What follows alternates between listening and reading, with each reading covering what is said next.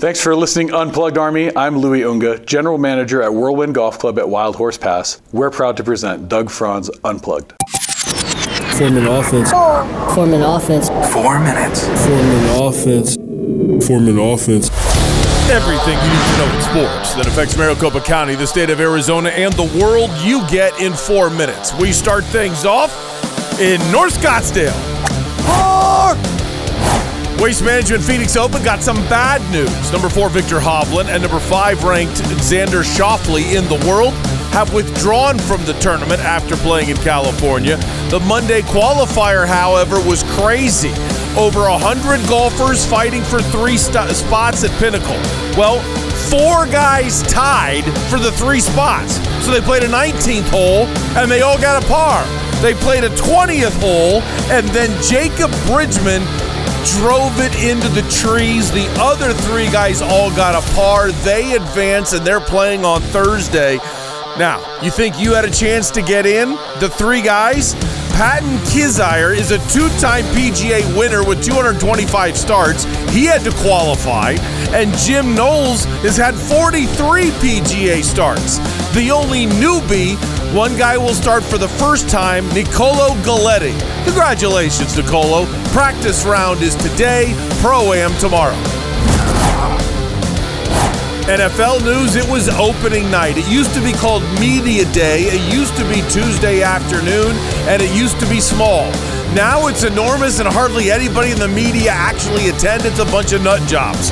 This, however, you do get some good questions. Kyle Shanahan trying to act like the practice field fiasco is not a big deal. It is what it is. We'll be all right. It's the field we got. We'll be all right. We're good. No, we're not going to completely change our schedule and do something crazy. Like, we'll deal with what we got, and we're good. More on that later, because that was a bunch of crap right there from Kyle Shanahan. They're fired up about it. Andy Reid, he's impressed with the other team's quarterback, although, of course, you know he loves Mahomes, talking about Perry's own Brock Purdy. He's a heck of a football player, and he does everything really well. And so that presents an issue. He can throw the ball, he can run the ball, he's smart, he can handle pressure, all those things. He does a great job with. Kickoff Sunday at 4:30. Other NFL news, the Eagles have been named as a team to play for the first regular season game in Brazil. Philadelphia will start the season in Brazil, but no word as who their opponent will be. 2 weeks, 7 games, road trip over. Suns are home tonight downtown to take on the Milwaukee Bucks in a huge matchup of former battlers for the championship. The game is tonight. Tip-off is late. It's at 8 o'clock. I know you're not going to believe me. The NBA will play on a glass court. Yes, I said that. Glass. Now, not an actual game. All of the events of All-Star Saturday, the three-point contest, dunk contest, they're going to be where the Colts play at Lucas Oil Stadium, and the court will be made of glass filled with LED lighting to put on a show during the game. Yes, I'm worried about that.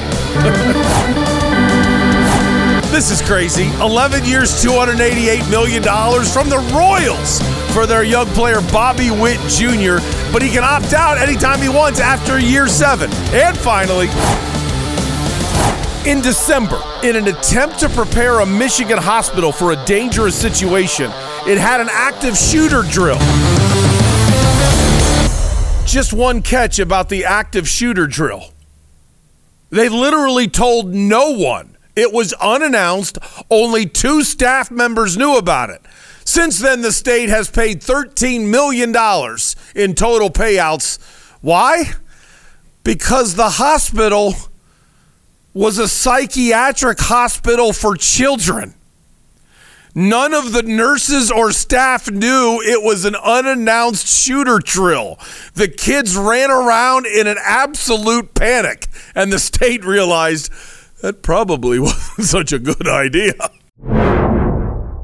Jackpot, Unplugged Army. I feel like a true commander-in-chief to be able to give you such an unprecedented savings. Go to unplugged@whirlwind.com and check out the new membership club from Whirlwind Golf Club at Wild Horse Pass. Whirlwind Plus. Here's what you get. You sign up for a tee time anytime between now and 5 days from now, and you can save anywhere from a minimum of 30% up to 60% off. Plus 15% off at Civlik, the restaurant, and another 15% off in the pro shop. I'm telling you, you walk into the pro shop, get Bowles a shirt and a hat, you walk over for happy hour with your wife, you might pay for your monthly membership right then and there. It's $34 a month, cancel anytime. Or if you want to save even more, because that equals out to a little more than $400, you can get it for only $299 a year. Whirlwind Plus at Whirlwind Golf Club at Wild Horse Pass. Go to unplugged@whirlwind.com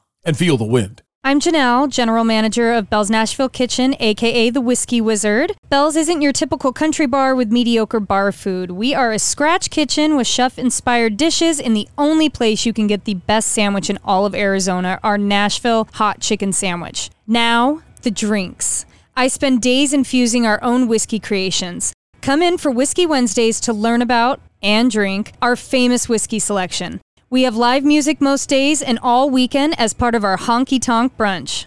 Bell's Nashville Kitchen on Main Street in Old Town Scottsdale. You found home, down home.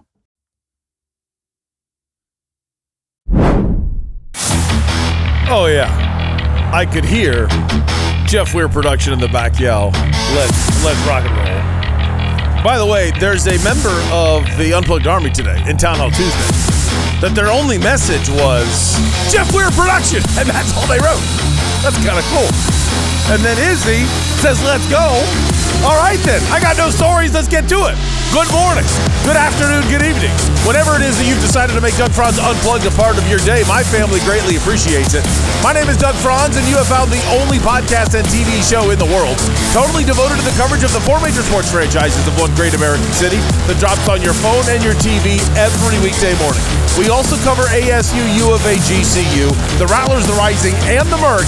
This is Doug Franz Unplugged, presented by Whirlwind Golf Club at Wild Horse Pass. All right, Whirlwind Golf Club at Wild Horse Pass, Whirlwind Golf Club at Wild Horse Pass. Hey, Whirlwind, it's your job now in 1 year to get me ready to try out for the Waste Management Phoenix Open. Truth be told, I won't even play in the Pro-Am. Well, let's back up a minute. Truth be told, I'll never be invited to play in the Pro-Am because I will never be a big enough pro or a big enough am to be allowed in. Am as in amateur or am as in I am. I'm not good enough. We know that. Now, you have to pay a bunch of money just to get into one of the qualifiers, just to then get into the qualifier. So they have the Monday qualifier yesterday with 100 people that qualified in other places. And then out of 100 people, 4 guys advance to a playoff for 3 spots.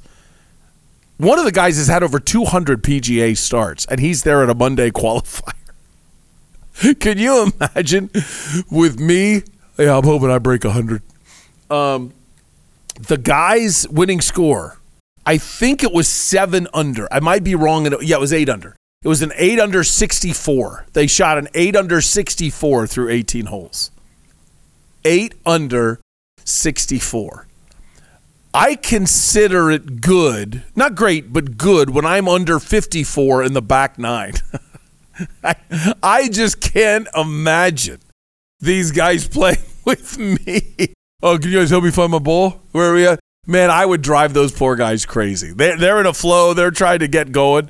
Oh, man, I feel bad. This Jacob Bridgman plays 8 under par, then gets a par on the 19th hole, and then hits his tee shot into the trees on the 20th hole. Could you that letdown, the letdown of all letdowns? You know you've probably played one of the best rounds of golf in your entire life. You're forced into a 19th hole. None of these guys mess up on the 19th hole, and on hole number 20, you put your tee shot into the trees. And then since it's 3 guys now for 3 spots, in a sense, all they have to do is just not shank it. Like, imagine how much pressure is off of them. Okay, he's in the trees. All I have to do is I don't shank it, and I'm going to win. I'm going to advance. I don't have to do anything special. No pressure. Just don't have a shank, and that's all you have to do. Oh, man. So it stinks for him, but that's I just think that's so cool that it's an open, that any of us can really get into it if we really want to embarrass ourselves. And no, I'm not really going to try that. I will never the Doug and Wolf show was never big enough for me to ever get invited to play in the program. I am shocked that Wolf has never been asked. Wolf is not a good golfer, but he's not a disaster as a golfer. And when you combine how popular the show was with the fact of how popular he actually is nationally every preseason, when the NFL Network carries a couple games and he's doing the play-by-play, I mean, the world just starts going crazy for his nut job voice that he's got. I don't know if I've ever told you this about Wolf. I will never forget him saying to me on air one time that the reason why his voice is so screwed up is he took an elbow to the throat while he was playing at West Virginia and said he had a normal voice until then. And I'm like, okay, fine. You know, I mean, how are you going to disagree with that? You know, like, all right, you know, I don't know any better. I don't know what you used to sound like. Okay. I still don't know to this day if he was pulling my leg, but I would say about 5 years later after he said that, we had his brother Craig on the show. His brother Craig sounds exactly like him. And I'm thinking, wait a minute. All the Wolfleys sound like this. You're crazy. And it still makes me laugh to this day that he thinks it's because he got hit in the throat, when his whole family sounds exactly like that. They talk like that. Their diction is like that. Their enunciation is like that. I mean, every way you look at how they talk, it's the exact same way, which always has made me laugh. Nothing thrilling happened for me yesterday. I was here from about 5:15 until about 1 o'clock, I think, 12:45, 1, and then I left, went home. It's Mondays, which are terrible for me because that's when Jennifer sings with the Phoenix Symphony on Monday night. So then I just sit there, slept till about 3 in the afternoon, and then got back to work, got ready for today's show, watched a little bit of basketball, and watched I don't like the NFL Network's coverage of opening night. It's just, I realize why they're doing it. They host it in a way for non-football fans, really. And I want the football information out of it. Now, I have been to, I think, 3, if I'm not mistaken. Yes, I've been to 3 media days. This was before they turned into opening night. And I was at one. The first year of the old show was a year, I believe that was the year that the Patriots were 18-0 coming to Glendale. I think was year 1 of the show. So we had just started doing the show. Like, we were like a month into us doing the show together, and then boom, we're sitting there. I think at the convention center is where we were doing the show, which is where Radio Row was. And Matthew Stafford came by and talked to us for a long time. We had a hilarious conversation with the old. I don't know if Izzy knows him, but the old Chicago Bear. Do you know Richard Dent? Izzy? Name sounds familiar. Okay. No. He is an old school Hall of Fame defensive lineman. And Wolf claims that he only lost 1 fight in his NFL career. Now, he only got in 1 on-field fight during a game. But preseason and or training camp, he got in fights a lot. And in those days, going all the way back to the Chicago Cardinals, they were the St. Louis Cardinals, but they would travel up to Cheese Country. And the Chiefs were there, the St. Louis Cardinals were there, the Chicago Bears were there, the Packers were there, the Vikings were there, and they all practiced within like a 45-minute drive from each other. So almost always they would go scrimmage somebody once or twice at training camp. And in those days, training camp, they used to play 6 preseason games. And they used to train for like 4 weeks before the first preseason game. Now you have 3 preseason games, and you can't start practice until 2 weeks before your first game, and you have to wait 5 days before you hit. In those days, it was 2-a-days, and you were hitting on day one. Here you go. Well, Wolf claims he got into a fight with Richard Dent and got absolutely destroyed. Absolutely destroyed. Now, here's what was so funny about it. When Yoda, our producer, he knew what he was doing. Yoda was a former ESPN radio producer. He was running around getting all of these huge guests that were walking around the facility, and it was awesome. He really knew how to work the room. So he says, I can get Richard Dent. And I'm like, well, yeah, of course. And Wolf's like, I don't know if that's a good idea. I'm like, wait, why? Well, and he starts him-hawing around, and then as he's like not telling us what's going on, Richard Dent sits down. And then I'm like, okay, here we go. And before Richard puts on his headset, Wolf whispers into the microphone, so I hear it. I got in a big fight with him in training camp. What? I got in a big fight with him in training camp. And I don't know if you can understand me when you're in your car. I still couldn't understand what he was saying. But what he was mumbling through gritted teeth was, I got in a big fight with him in training camp. I didn't understand what he said until like we're on air. Somehow it dawns on you when you're on air what he said. And I just, so you know me. I mean, anybody who's listened to the old show, listen to this show, you know I'm kind of a blunt dude. So, hey, Richard, how you doing? How you doing? In town for the suit? Yeah. Do you remember getting in a fight with Wolf? Wolf, duck loose. And he's like, Wolf is going crazy. Wolf is so fired up at me for doing that. And Richard goes, oh, yeah. And then I didn't realize it was so serious that I probably shouldn't have said that. Maybe one of these days I'll kind of learn from cues. And he looks at Wolf, and I mean front to front, eye to eye, two 50-year-old men at the time, and he goes, we good, Wolf? And Wolf says, yeah. And I actually think, I'm not going to say intimidated. Wolf wasn't intimidated, but he was kind of like, this is the only guy that's ever whooped me in a fight. I don't know where we stand. And he was cautious. And then when Richard Dent said, we good, he said, yeah. And then they started talking about the fight, and then they both started laughing about it, and it was a fantastic interview. Absolutely fantastic. I don't know why I'm on this roll. The only time, let's see, do I still have that? The only time that Wolf ever, like, totally geeked out. Yeah, here it is. The only time Wolf ever totally geeked out is he was a huge Buffalo Sabres fan, and there was one guy for the Sabres that used to always get in a fight with Max Domi's dad. So those of you that are Coyotes fans, you remember, well, Max Domi's dad was Ty Domi, one of the best, maybe I should just say a good player that was a great fighter. And we found out that, gosh, who was in concert? Justin Bieber. Justin Bieber was in concert in Glendale, and he's wearing a Max Domi jersey, and Ty and Max are there. And he's all fired up. I mean, Ty Domi is all fired up. And I start ripping Ty Domi off air for going to a Justin Bieber concert. And Wolf was like, no, we can't rip Ty Domi. No. And he's like getting all nervous. The Coyotes are listening. They get Ty Domi on the show. So Ty Domi calls in, and Wolf says, were you really at a Justin Bieber concert? And, will you do me a favor, Izzy, and turn my 360 on?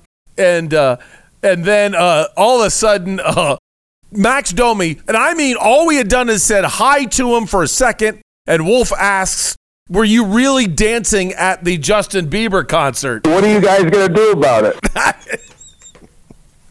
I mean, it was like Wolf got challenged to a fight on the air. And Wolf was totally geeking out to talk to Ty Domi. I mean, you could hear it in his voice, and I have never heard that side. And it was the only time, 15 years, that Wolf actually went fanboy during an interview. What are you guys going to do about it? That's still a classic. Remember when I told you I didn't have any stories? Yeah. I meant to get to the world a lot sooner today, and I did not. Sound credits today. It's all KC Chiefs, YouTube page for KC Chiefs, YouTube page for the San Francisco 49ers. where and I think I couldn't find it on the 49ers.com for Brock Purdy, but I did find it on CBS Sports YouTube page. Did I miss anybody that you can think of, Izzy or Jeff? For the Rangers, we have got that from Sportsnet. Sportsnet, thank you. We're going to try something new today. Feel free on next week's Town Hall Tuesday to rip me if you think it's a bad idea. But instead of me just yapping for 7 minutes during versus Vegas, if games are close and I embarrass myself or it turns out to be fun and I do well, I figured we could start playing some highlights during versus Vegas. So we're going to try that today and see how that goes. And you know what, Izzy? Not today, but we might actually get to the point where we try all of versus Vegas in front of the green screen. That might be kind of weird, though, because I'll be holding my notebook and a microphone at the same time. That would be a little weird. Unless we just lay a lav down and nobody minds if they see the cord. Maybe we just do that. Do we want to try that today, Jeff, for your production? You guys okay with just trying it? I can't hear you. Today? Yeah. Okay, that's a big no. Yeah. I was like, a solid tomorrow? All right, you know what? Yeah, we'll try tomorrow. It might be obscure tomorrow, though, because my games are – I won't tell you which one I'm picking, but I'm going with the Dayton Flyers game and I'm going with the Ole Miss game, as Ole Miss, South Carolina today. So because of that, we might only choose games where it's really easy to get highlights from. Yeah. So maybe not tomorrow, but yeah, we'll do it next time. It's easy to find highlights. How about how nice Izzy is today? I'm not gonna say no because I don't want to be seen as somebody that's not willing to try it. But please don't. Yeah. Right. All of that was in the word today. Yeah, I get you. I get you. All right, let's roll. Doug's big one. Doug's big one today. It's small, but it's got to be talked about. Do you care about the National Labor Relations Board? I'm sure you don't. But something happened yesterday that is absolutely enormous when it comes to law. And I just want to one more time blast the NCAA for its arrogance and its ignorance. And I mean every single college president, including Dr. Crow, and everybody who kept Mark Emmert, that idiotic fool, gravy training fool, as the president for as long as they did, which allowed us to get to where we are in sports. Just so you don't think I'm a hypocrite, I want you to know where I have stood for about 400 years until the last 6 or so. I was always against paying the student athlete. And the reason why is I think a college scholarship is enough of a payment. I think you're representing your school. And if you're there to be a professional athlete, go be a pro. Go play in other leagues and be a pro. Go do that. But this is the standard to be in college, and therefore that's why you're there. I did change my opinion about 5 to 7 years ago when the spending got to be absolutely ridiculous. When you started having 17-person assistant coaching staffs, when I started to see the opulence that's going on and the amount of adults who are gravy training on the money of kids.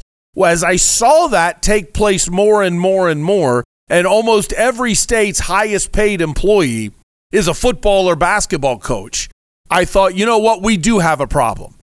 And the ridiculous legal decisions that were continually made by guys that are supposedly lawyers for the NCAA, who didn't have a clue what was going on. And you've heard me say this line before.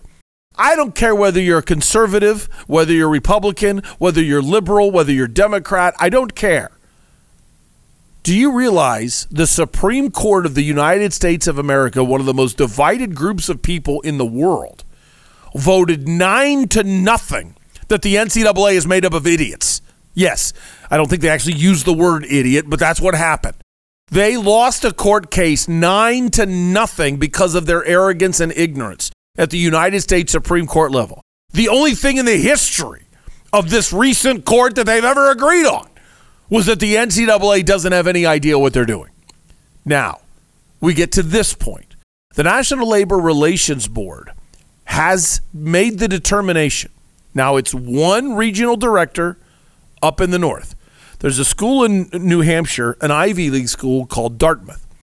The Ivy League is all private schools. They're not public whatsoever. And the ruling was made that, yes, the Dartmouth basketball team are employees. Now, that's in a sense where this ends right now. they're labeled as employees. Not by Dartmouth, but by the National Labor Relations Board. Now that they are labeled as employees, they are free to join a union. You could have college basketball players be a part of a union. Therefore, they would have their practice schedules collectively bargained. Therefore, they would be able to negotiate what type of pay they receive on the road, what type of meal benefits they receive on the road. Everything becomes negotiable if they are a union. Of course, Dartmouth can appeal this decision to the actual big board at D.C. of the National Labor Relations Board. But that's where we are right now, where college basketball players can unionize. I'm not saying that's good or whether I'm for it or against it. My main point and my number one opinion today on Doug's Big One is the ignorance of every president in college sports that allowed us to get to this point. Their ignorance, their greed, their lack of knowledge of what they were getting into, and their blind loyalty to one of their own, former Washington president Mark Emmert, led us here. Any kind of foresight, any kind of actual brains. I'm sorry to be so angry about this. Like, you're getting up this morning, you'd like to be in a good mood, and you got some guy yelling at you. I realize that's not always appropriate. But ignorance from people that pretend to be so much smarter than the rest of us, arrogance from these people who haven't a clue what these kids go through, I don't know how that doesn't get you as upset as it gets me. That's what these people have done. A long time ago, if they weren't so money-grubbing types of people, that then would have realized, wait a minute, we're not doing this right by the kids. Let's keep this as amateurs. If we're going to call them amateurs, then let's not be doing the things that we are doing, the way we're spending money. Let's actually distribute the money. Let's do more for the players as we go with this money. Instead of having an arms race of who has the best locker room, why don't we go with health care for life for some of the athletes? Why don't we say once you get a degree, you now have an academic scholarship the rest of your life. Maybe we say your children get an academic scholarship. Maybe we actually do things with all of this money. I'm still saying go out and sell as many tickets as you can. I am saying sell as much advertising as you can. Do everything you can with and get as much money as you can for your athletic department. Yes, yes, and yes. However, funnel that money right back into the player's future. And you didn't do it. You wanted to spend all of your money on lawyers. You wanted to spend all of your money fighting players in a courtroom. You deserved to lose. You deserved this decision. I'm very worried about the entire future of college sports. When you look at the amount of good college coaches that are dying to take position coach jobs in the NFL, rumors are going crazy about how hard Chip Kelly is trying to get a job in the NFL, knowing he's not going to get a head coaching job. Here is a guy that's the head coach of a now Big Ten football team.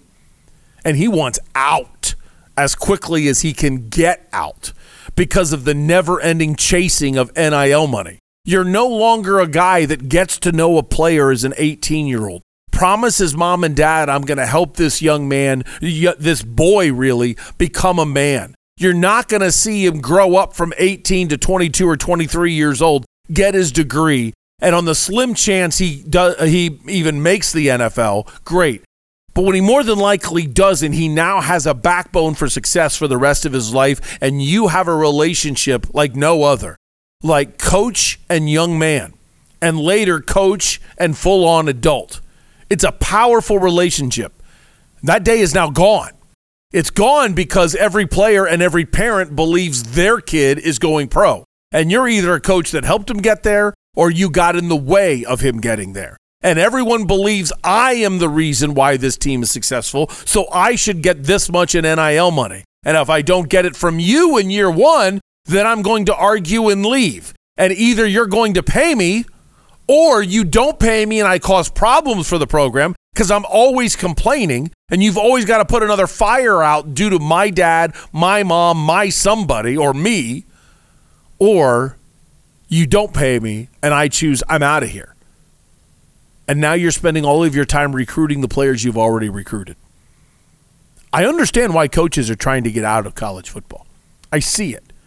But make no mistake, as the world of college sports begins to change, continues to change, and will dramatically change in the future, never forget, it's not the greedy player's fault, it's not the greedy parent's fault, and it's not the coach's fault. It's 100% the fault of the people who were supposed to be in charge of the sport to do what's right by the sport in the beginning. And they were the first ones that said, show me the money. And that's why we're here. All right, coming up next, we'll talk football, but now we're going Super Bowl. Lots of stuff to talk about from opening day. But there are some tidbits that are interesting, and I would say the number one thing that interested me from last night is why wouldn't you just shoot it down? Why wouldn't you just say that's not happening? You danced every time someone has asked you over the last 2 months. That's next. This is Doug Franz Unplugged, presented by Whirlwind Golf Club at Wild Horse Pass. We're the home of the Rattlers and the Sugar Skulls. This is WTSMTV.com.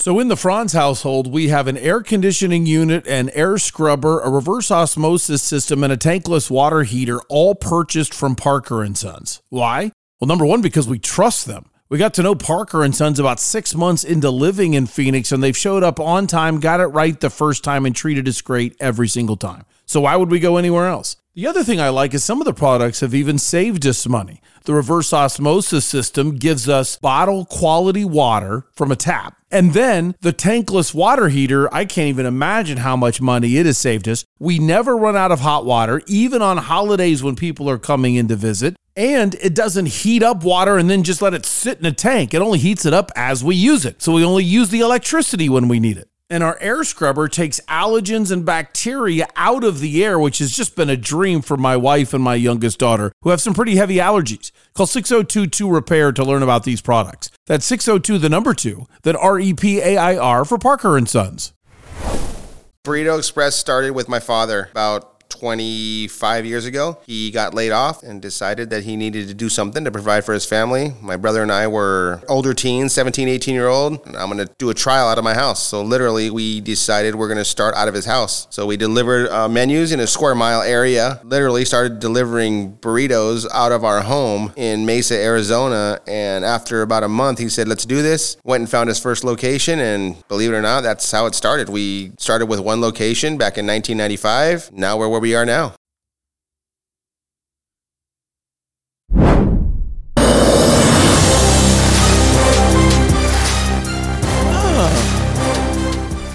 Sorry, I'm a little confused for a second, but I am from a town. The official city where I'm from is called Bellbrook. It is a Dayton suburb, but Dayton and Cincinnati every day grows a little bit closer together, so I'm kind of like a wannabe Cincinnatian. And I don't know what's going on, but Cincinnati is now trending. And as soon as I saw that Cincinnati is trending, I'm like, what's going on? And it's just, I can't really tell. I think it has a lot to do with the commissioner and some of the commissioner's comments of actually throwing Cincinnati out there as an NHL. Cincinnati might become an expansion franchise. That's crazy to me. I love Cincinnati, but I don't think it's a big enough city to have a third major league franchise when you've got the Reds and Bengals, and the Reds haven't done well financially in a long time. Then on top of that, you have a city like Kansas City and a city like Salt Lake City that have two gorgeous arenas just sitting there. And like out of those two great arenas, you only have the Jazz in it, and nobody plays in the Kansas City arena. I love Cincinnati. I'd love for them to have a hockey team, and I say no way is that actually going to happen. Let's do opening night from last night and everything that happened. And I tell you what, this is This is a little strange, but why don't we just go straight down the page? Kelsey 1 all the way down to Purdy 2, and then we'll skip over, obviously, the Rangers and go to Adam Schefter after that, if you could. Izzy, the way this works at opening night now, they are on the field at the stadium, and then everybody, all the big-name people have booths, but you have to go. Players are fined heavily if you don't partake, and then therefore that's the famous Marshawn Lynch, I'm just here so I don't get fined situation, you have to do this no matter what, or the fines are just exorbitant because they want the players out there being a part of this. And you can imagine Travis Kelce, almost every other question was about Taylor Swift, and it's an opportunity where a lot of non-football media are the headliners. Now, this event has changed a lot. It used to be crazy. There used to be this guy. I don't know my Mexican TV station, sorry, but there used to be this guy that brought a puppet, and he would ask questions with his puppet. But he wasn't a ventriloquist. But he would change his voice, and he'd just start talking like that, and he'd move the puppet's mouth. And then he would scold the player if the player looked at him while answering the question and not looked at the puppet. How in the world thought that was funny? Like, I thought it was hilarious that they thought it was funny. I did not understand that at all. Like, I'm laughing at you, sir. You are like the king of all doofy. I don't understand why you think this is funny, and therefore it's hilarious that you think you're funny or that anybody is entertained by you whatsoever. But things like that would go on, and very little football, and now the NFL just embraced it. Just said, fine, let's just go for it. And it's almost all non-traditional media who are there. I tried to pull out the things that I thought were reasonably football related. And here is Travis Kelce beginning to talk about what this Super Bowl truly means to him and where this ranks on like a Super Bowl tier system. There's a certain tier of teams in the NFL that have gone back-to-back, and, it's I've been on a mission ever since I won my first Super Bowl. We made it back to the Super Bowl the year after 2019, obviously lost to the Tampa Bay Buccaneers. That's motivated me to get back to this point right here. So you'll hear me say this a lot, but I want this one more than I've ever wanted a Super Bowl in my life. And it's because the type of team we have, the people that we have in this thing, but also because that tier of teams that have done it twice have gone down in history as some of the greats. The reason why I like that one so much is just simply because to hear him look at the history of it, I do think that is pretty cool. I want to win to be able to say I'm a teammate of guys in a group that have won back-to-back Super Bowls. It feels like it is much harder to win back-to-back Super Bowls in football. I guess it's hard to win a Super Bowl in football. It's harder to win back-to-back Super Bowls than it is back-to-back World Series, back-to-back NHL. When you look at especially like the Edmonton Oilers, the New York Islanders, obviously the New York Yankees.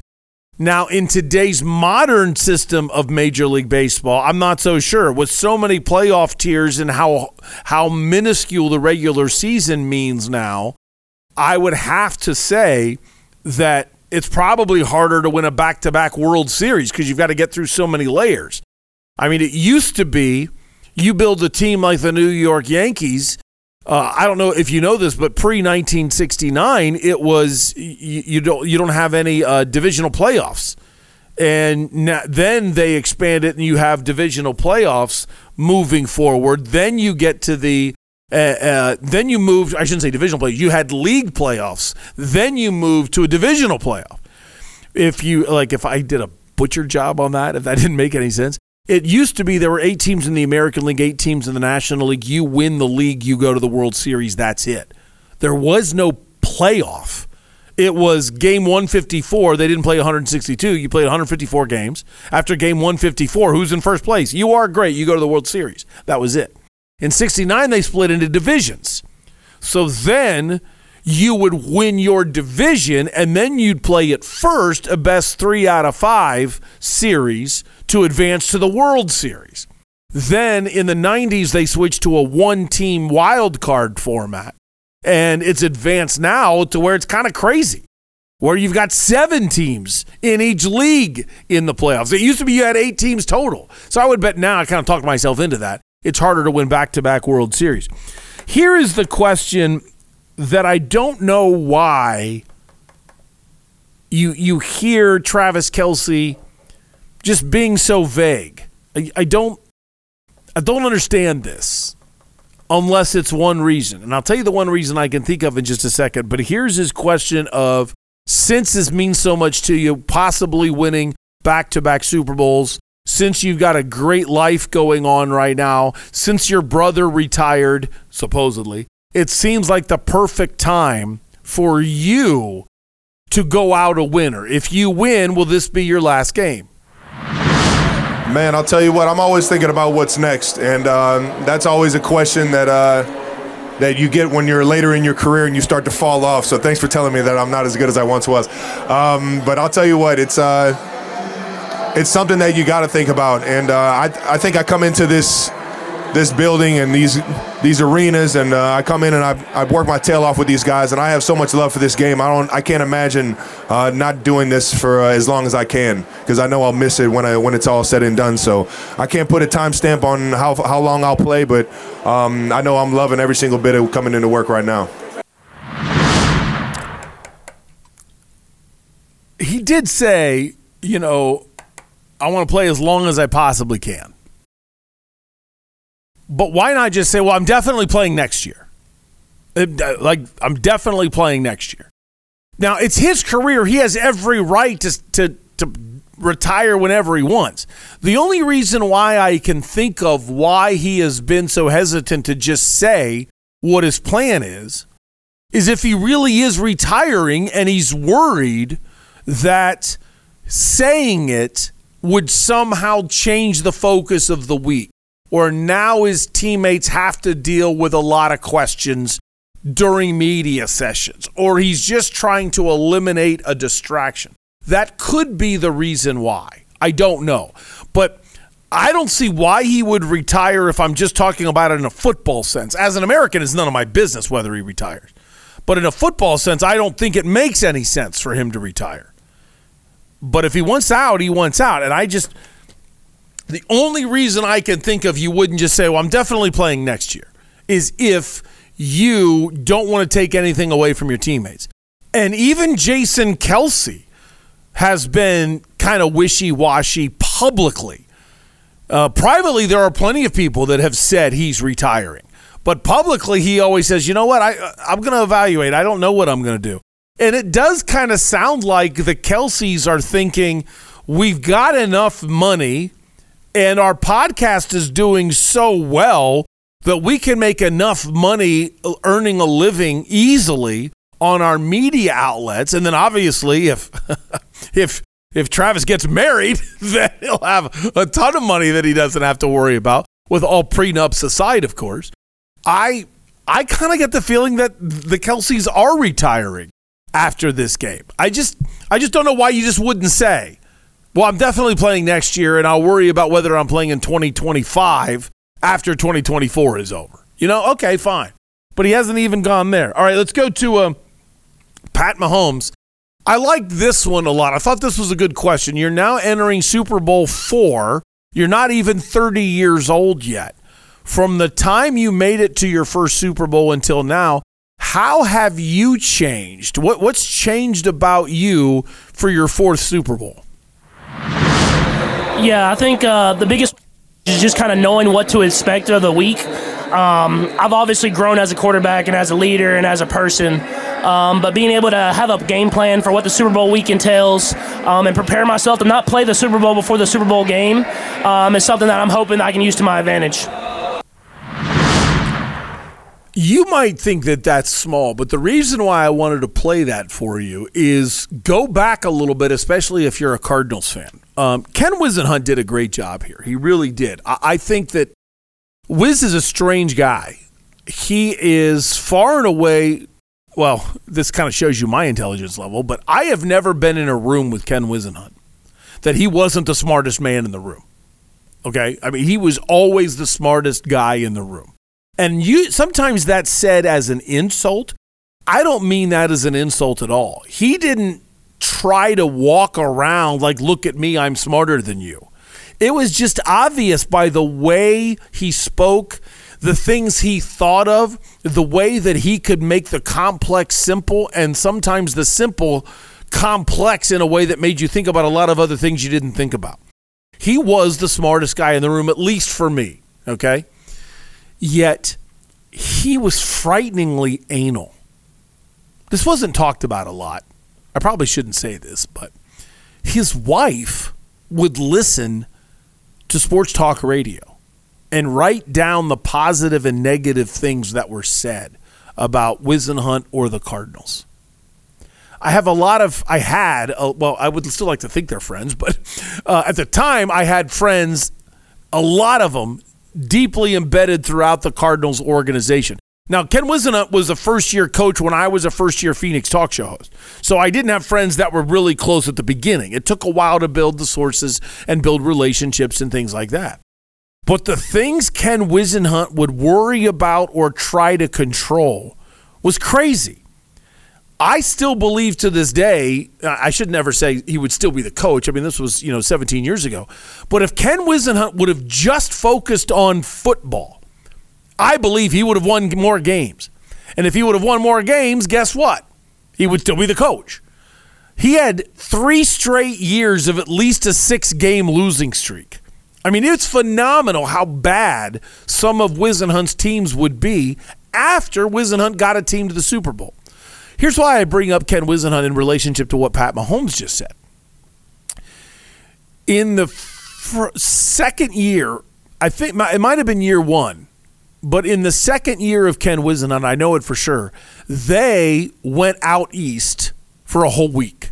I think it was the year they went to the Greenbrier, if I'm not mistaken, and I don't even know if I still have the Greenbrier button. I'm on the train. Because seasons are fleeting. Number 5. I have to do this. Where in the world is Greenbrier at? There it is. Okay. I guess wrong. Ooh, Greenbrier. Fancy. That is this unbelievable, all right, that's enough music, an unbelievable resort in West Virginia. And the Cardinals flew out, I think it was New York and D.C. They had a game against the Jets, went to the Greenbrier, which is an extreme eastern West Virginia, right near where West Virginia is actually almost part of the D.C. Metroplex. It's not really, but it's close enough. In which they went to the Greenbrier, practiced for a whole week, and then went and took on Washington. And it was a big deal because the Bidwills were known and still are known as an unbelievably cheap set of ownership group and cheap organization. And here they are actually spending money. Because imagine how expensive that is to have an entire football organization on the road for a week at a high-end resort. And then what did they do? They went 0-2 on the trip. And everybody was ripping Ken Whisenhunt and the team for doing that, for going out there, for spending that kind of money, blah, blah, blah. And he said, you know what, though? It's good for us because that's the 2 weeks off and not being able to handle everything well and being out there and on the road. That's what it's like in the Super Bowl when you've got it. And everyone's like, what are you talking about? But Ken Whisenhunt had been a part of a lot of Super Bowl teams, especially as a Steelers coach. So that was interesting for him to have said that. And people like me, admittedly, were ripping him for it. Because, like, come on. You're the Cardinals head coach. You're not going to the Super Bowl. And they went to the Super Bowl. And he spoke a lot during that time in preparation for the Super Bowl of, guys, this is what you've got to go through. And his number one point, I'll never forget him talking about it a lot, is that halftime lasts about 43 minutes. He said, it's almost like you're playing two separate games. Don't worry about getting tired. Push yourself like you've never pushed yourself in a first half before. Play football, but don't buy into the hype and all the pomp and circumstance at the beginning of the game. Don't get hyped for that, because then you'll be tired at the beginning of the first quarter. Rest during that time. Calm down. There's plenty of time after the anthem to get fired up. So don't get fired up during the intros. Don't get fired up during warm-ups. Calm down. Then play. And play like this is the last game you will ever play again. Every cliche, blah, blah, blah. Push, push, push. And then get it all out of your mind. We're going to take those 43 minutes and we're going to break down film. We're going to come up with a second half game plan. It's not halftime adjustments. We're not even adjusting the original game plan. We are now doing this. Get your head around what this is going to be like. And that was through his experience. So I wanted to tell you that story as it relates to the tremendous advantage that Patrick Mahomes has, in a sense, over Brock Purdy. Now, Kyle Shanahan has coached in enough Super Bowls that he can prepare the group. I believe the number is 6. There are 6 49ers who have played in a Super Bowl and in a Super Bowl loss to the Chiefs, that they are fine in preparation. But I think I just didn't want you to gloss over that point about Mahomes, because it sounds simple. Just say, oh, he's been to a Super Bowl. No, the Super Bowl is so crazy and dramatically different than anything else that they've ever played in that I do believe there's a massive amount of help that you get by having experience. All right, let's go to George Kittle and Kyle Shanahan. Back-to-back quotes from them about Purdy, and then we'll get to Purdy. But here is George Kittle when asked about, when was it that you knew? What were the things Brock Purdy did in training camp, did during the regular season when he became the starter? How did he earn the group's respect? You know, Brock, what he does at a really, really high level, he shows up every single day. He's the same guy. He's very consistent. He has a routine. He's had a routine since he's been a rookie, and that's one of the most important things. And I think why he won the locker room over so well is I think the locker room liked him to start. But then when he got his opportunity, when he first stepped into the huddle, he was confident. He was just confident in his own ability, and it just kind of raised the level of confidence behind us. And so it was just, you just knew that the kid loved ball, and he loved to be out there with his teammates. And so that's why we believe in him. Don't let the little things in life bother you, right? You with me? Don't overlook the little things, okay? For me, I'm deeply religious, so I've got a God and a Savior. I live in the greatest country in the world. I have healthy children, a wonderful wife, and a job. Don't let the little things get you down, right? You agree? This freaking chair pisses me off. Why have casters that have a switch to lock and unlock if it's constantly going to keep locking? I move around like this, and then inevitably, one of the casters lock for no reason. And then the whole chair spins away, and then it locks on the other caster. Doug's big one today is learn how to make a caster. Either have it lock, unlock, but at least whenever it's set, you got to be able to set it and forget it. Thank you. That was needed. That was needed today. I feel you. Does the same thing happen in your studio? Oh, yeah, all the time, yeah. It doesn't make sense with these chairs. The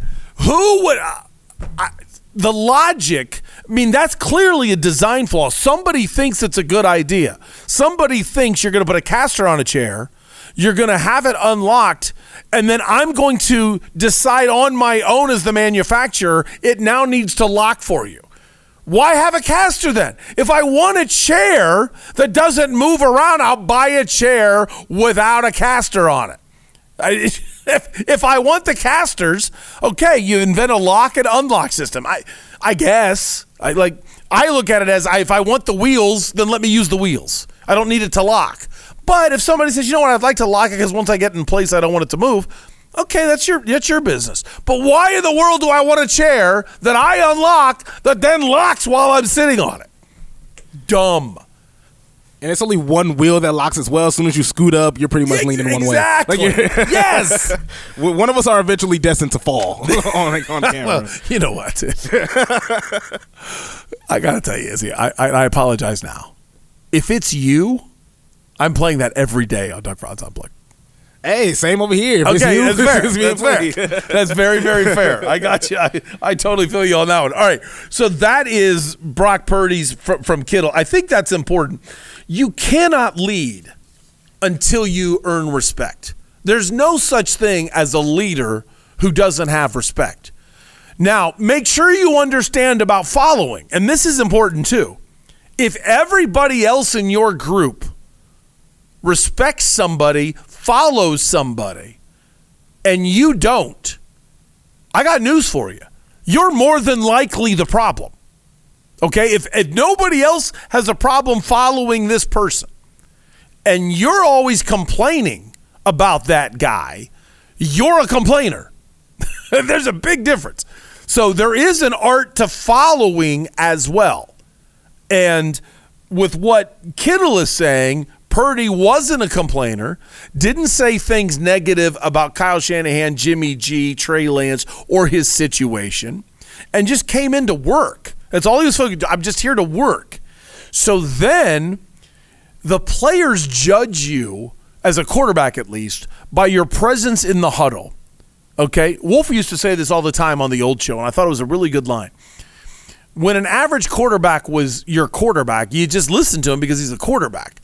But he necessarily wasn't the leader. Sometimes, however, the average quarterback worked really hard and you were impressed. But the two times your head snapped in the huddle, like I mean, here we go, is whenever you had the thrill of playing with an all-star, a Hall of Famer caliber person, when they got in the huddle, or when the backup came in. When there was an injury and the backup quarterback ran into that huddle, man, you wanted to see, is he ready? And you would be able to tell just by the way he called the play. It's funny how many people try to act like Kyler Murray's demeanor doesn't matter. And then you stand in huddle. Now, granted, Kyler doesn't huddle, but you stand in a huddle and you listen to the quarterback. And you hear a backup quarterback come in and say, okay, red, right, let's go, guys. And he's like, his voice is cracking. You can barely hear him. He's a nervous wreck. You're thinking, oh, no. Or you get the rah-rah backup quarterback. Okay, guys, I know we're down. I know, but I can do this. I can do this. Here we go. And the guy's spending part of the time cheering himself on or building himself up. You're like, dude, I need to focus on the play. Just give me the play. Shut up. Give me the play. And you don't have time for this unprofessional college bull crap, Just give me the play, rah-rah, dude. And you can see the difference. So here's Brock Purdy, you can tell, impressing George Kittle because he worked his butt off, kept his mouth shut, and was prepared when his opportunity came. That's all the guys want. They have their own job to do. Just let me know you are prepared to do yours. Here is Kyle Shanahan on where he praises Brock Purdy. And that was the easiest decision ever, just because of how consistent. First of all, he was that way in practice since the day we got him.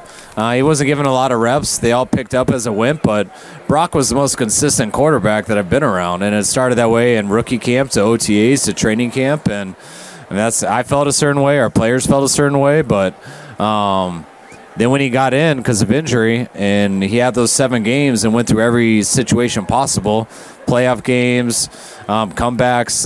He did it here. I think we went to overtime here when we were down versus the Raiders in 22.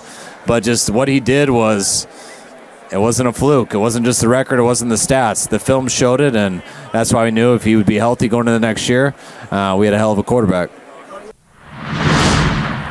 Little bit of revisionist to me. Jed York, the chairman of the 49ers, has come out and tried to say how much Kyle Shanahan was gushing about Brock Purdy very, very early on. And listen, I'm calling bull crap on a lot of this stuff. Number one, if you loved him you get credit for drafting him. You totally get credit for drafting him. But even you passed on him about 7 or 8 times. There's 7 rounds, and then who knows how many times they had a compensatory pick that they passed on him.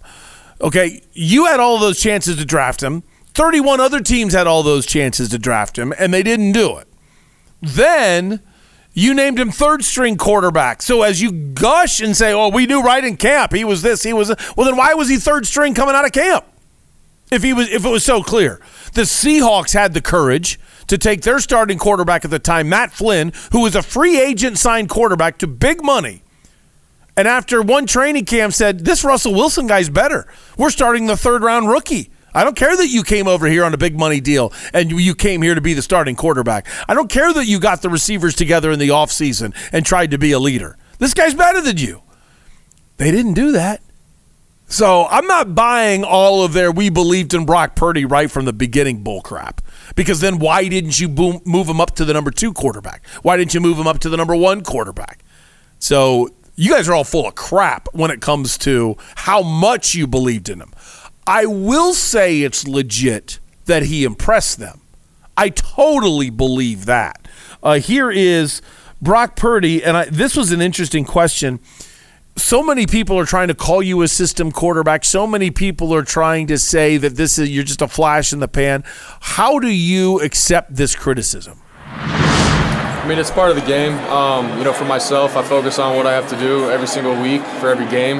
And more than anything, I just want the respect and love for my teammates. And as long as I have that, then I'm okay. Playing quarterback in the NFL, people are going to say good things, bad things, that comes with it. And so if you let that get to you, obviously that's not good. But for me, man, I keep one play at a time kind of mentality throughout the week and throughout my life. And I want to play for my boys. I mean, absolutely great answer. And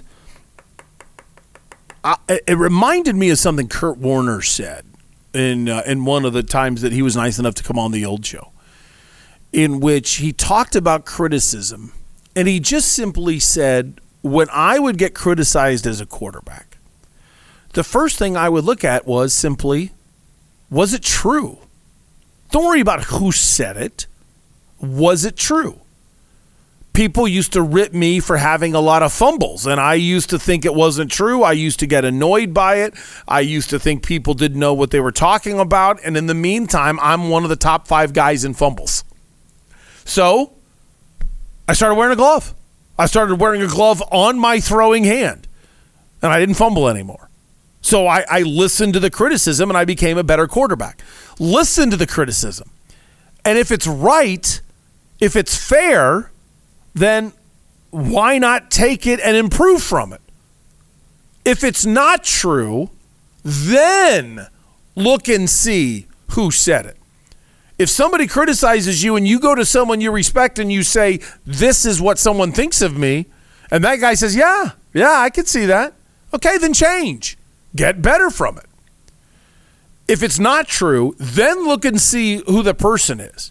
There have been times, especially on the old show, not as much now on Unplugged, but on the old show, man, I would get ripped. I mean, Twitter would just torch me. And at first, I handled it about as immature as you possibly can. Firing off nasty tweets, bent out of shape, stuff like that. Doing exactly the opposite of what Kurt Warner would do. And then I learned, wait a minute, let me check and see who's saying this. And then I would scroll through the timeline of the guy that's ripping me. And oh my gosh, 90% of the time, the guy was a jerk. It wasn't just, I don't like Doug Franz. He would rip every talk show host in the world. He would say terrible things about women. He was just a bad human being. This isn't like about one guy. I mean, multiple people. You could just tell, these are bad people. Why in the world would I care about what somebody terrible thinks as they try to drag me down? But if I clicked on the link and the guy seemed like a pretty good dude and he's just ripping me, maybe it's true. Maybe I should listen a little bit. And then you kind of say, okay, maybe he was just wrong on this one thing, and that's why it wasn't true. But maybe in general he's a pretty good dude. I don't know. But you could kind of get the feeling for don't be afraid of the criticism and don't call the guy the hater just because he criticizes you. Kurt Warner taught me a lot when he said that. And I can feel that from Brock Purdy. The last one with Brock really, really grabbed me. It's just questioning his story. Coming out of high school, the guy didn't say Perry High School when he asked the question, but coming out of high school, not being heavily recruited, taking the only Division I offer you had to Iowa State, and then trying to make things work while you're at Iowa State, then turning around and being Mr. Irrelevant, and then being the third string quarterback, blah, blah, blah, blah, blah. How have you gotten here? I mean, honestly, for me, it's always been about God and my life, living for Him. And I got drafted last. I'm playing football out of college, and I didn't really know what my future looked like or anything. It was all about, all right, I'm gonna show up and try my hardest in trying to get drafted. Niners ended up drafting me. I got drafted last, and I was grateful for that. And I took that opportunity and studied the playbook, worked hard, did everything I could to make the team. Sure enough, I made the team. I became a backup, and then I got an opportunity to play. So for me, it's just been trusting God and His plan for me in my life. And it's never been, I need this, I need to be a starting quarterback. I never said that to myself. It's always been, wherever God needs me, that's how it's going to play out. So if you are religious, then isn't that, it's kind of like that when you hear that. I love how he said it was never, I need this. Boy, have I fallen into that trap. God, if I can just have this job. God, if you could just do this and I'll take it from there, instead of praying for preparation, praying for peace, praying for, hey, Father, I think this is what's right for my family. Can you put me in a position to possibly have this, but it be your will? That's a prayer. It's okay to want. It's okay to say, this is what I want, as long as you do it under the guise of understanding that you are not the wisdom in the room. If you're not religious, however, I would like you to respect what Brock Purdy said greatly, because irrelevant of your disconnect with him religiously, do you notice how he is saying it's all about something else other than him?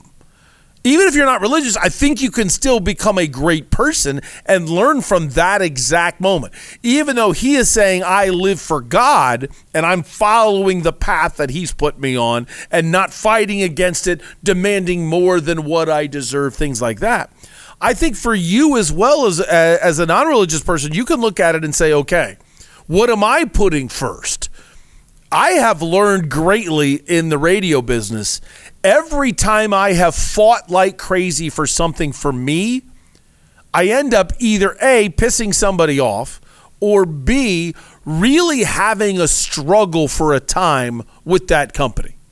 And every time I have tried to do as much as I can for somebody else, oh my gosh, do I get a lot more in return. And I don't mean the cheesy, you get more when you give than you receive. I just mean workplace environment, the way other people help you, the more you're there for others, it is tremendous. Now, doesn't mean I'm always good at it. Let's be clear. If I was the greatest employee of all time, maybe the old job wouldn't have fired me. I mean, you do have to face the reality when you look yourself in the mirror. Okay, that's it for Super Bowl. One more thing football related. Tell me if you hear the same thing I do.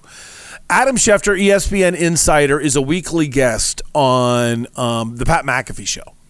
And he was asked about Ben Johnson. Johnson is the offensive coordinator for the Detroit Lions, and he has been up for head coaching positions the last 2 years. And this was weird. The Washington Commanders brass are on a flight to Detroit to interview both coordinators of Detroit. But yes, the rumors were strong. They were really targeting Ben Johnson. They wanted Ben Johnson. While they are in the air, they find out that Ben Johnson's pulled his name from consideration. The amount of disrespect it takes to do that is enormous. I'm not in any way saying it's a bad thing to not take an interview. I do think it's a mistake if you don't take an interview, but it's not disrespectful. But to accept an interview, and I don't care whether somebody's coming across town or what, but if someone's coming to you for a high-level position, the amount of research they have put into you before that interview is huge. I mean, it's a big deal of preparation. I don't want to interview with you if you haven't prepared yourself for the interview with me. That's important to me. Or at least I'm going to say, hey, if I've got, now maybe I don't have any other opportunities, nobody wants me, but if I've got multiple opportunities, I'm not going to the place, I don't care how much money it is. Well, okay, there's going to be a tax, all right? There's a stupid tax or an unprepared tax, all right? So if I'm looking for a job that'll pay me $100,000 and you're offering me a job for $1 million, you can come in unprepared. It's all right. It's okay. Now, you're looking at paying me $125, $150, and I've got offers of $100, and you're unprepared. No. I'm going with a prepared guy because I believe the prepared company will put me in a position in years to come to make more money. That's why I'll take a less amount now. I look at this. Here's a prepared company coming to interview and Ben Johnson backs out. That is highly disrespectful. I don't think it ends his career, because somebody else that's going to want him is going to want him. It's not going to matter. But I thought that was a big mistake. Now, having said that, I want you to listen to Adam Schefter. I'm explaining my opinion. Adam Schefter seems angry about it. So it is clear to me as a member of the media that the Washington Commanders ripped Ben Johnson to Adam Schefter. There is so much passion in Adam Schefter's report here. It sounds so different than his normal reporting. It's almost like you pissed off a friend and I'm upset, Ben Johnson. He seems really strong in this opinion. And I think that matters because it clearly shows to me, going deep into just this report from Adam Schefter, Dan Quinn wasn't remotely the number one choice for the Washington Commanders. An interesting situation was reported this weekend about Ben Johnson, and I think it was the Commanders, whether he didn't interview well or he didn't trust that the Commanders front office and new ownership, they were basketball guys and not football guys. Is there you got anything on that for us, Shefty? Yeah, I think Ben Johnson obviously is one of the top assistant coaches in the league. And the situation in the end didn't work out, I think, the way that a lot of people thought or hoped that it would. And again, Ben Johnson is entitled to do and stay wherever he wants. He's more comfortable in Detroit being the offensive coordinator right now. That he just is. Like, you speak to other people that interviewed him as well, not just Washington, which didn't get the chance, but he wasn't entirely comfortable, getting ready to make the transition to become a head coach. Where it becomes an issue, I think, is this. If you know that you're pulling out of that job and you're withdrawing your name from consideration, all good, no issues. There's a time to do it when the Washington ownership group is not in the air on the way to see you in Detroit. Now, people could say they're coming to see Aaron Glenn there too, and that is 100% accurate and true. They were on the way to see Aaron Glenn and Ben Johnson. But if you're Ben Johnson, let's just think about this logically, okay? If you know that you don't want that job and you've committed to talking to these people who've spent weeks doing diligence on you and investigating the possibility of hiring you, why would you not just sit down with them when your season's over? Listen to them for 2 hours. Say, well, Mr. Harris, Mr. Rails, very impressive. I want to wish you the best of luck. Good luck with everything. Thank you for coming to Detroit. Yeah. I'm very happy here. I'm going to stay, but I really appreciate You're going to love Aaron Glenn. You're going to love Aaron Glenn. Yeah, all that type of stuff. Yeah. By the way, and I'll also say this, the Commanders found out in midair at the same time that they were getting a text from an agent. So it wasn't like something that was done in advance or there was any warning. There were media reports. One person on the plane turned to another and said, is this true? He's not interviewing with us anymore? See my point? Schefter's fired up, and he's got to be fired up for somebody else on that. That tells you something. And that's why I think I look at the Commanders brass, and I'm already frustrated as a fan. If they would have targeted Dan Quinn from day one, interviewed people, decided quickly, Dan Quinn's our guy, got him in the first or second round of hirings, okay. You targeted your guy, he blew you away, you got the deal done, great. More power to you. But when I watch you handle it, and you clearly are going after other people and not getting them, how in the world should I be excited about Dan Quinn? And then the first thing Dan Quinn does is hire Cliff Kingsbury? I am interested to see how that works only from this standpoint. If Cliff Kingsbury has a head coach that's screaming in his ear, run the football, run the football, run the football, maybe Cliff is going to be okay. Maybe he'll be good. He's a disaster as a play caller when he's the head coach. Without a filter, without somebody in his ear explaining you're screwing this thing up. Like, let me give you an example. There's a guy named Sean Kugler that I have a great amount of respect for. He was accused by Arizona Cardinals, in my opinion, of doing something with a waitress and being shipped away from Mexico City. I think that is the biggest crock of crap in Cardinals history to blame Sean Kugler. I totally believe it either didn't happen or it was somebody else. Some kind of complete frame job.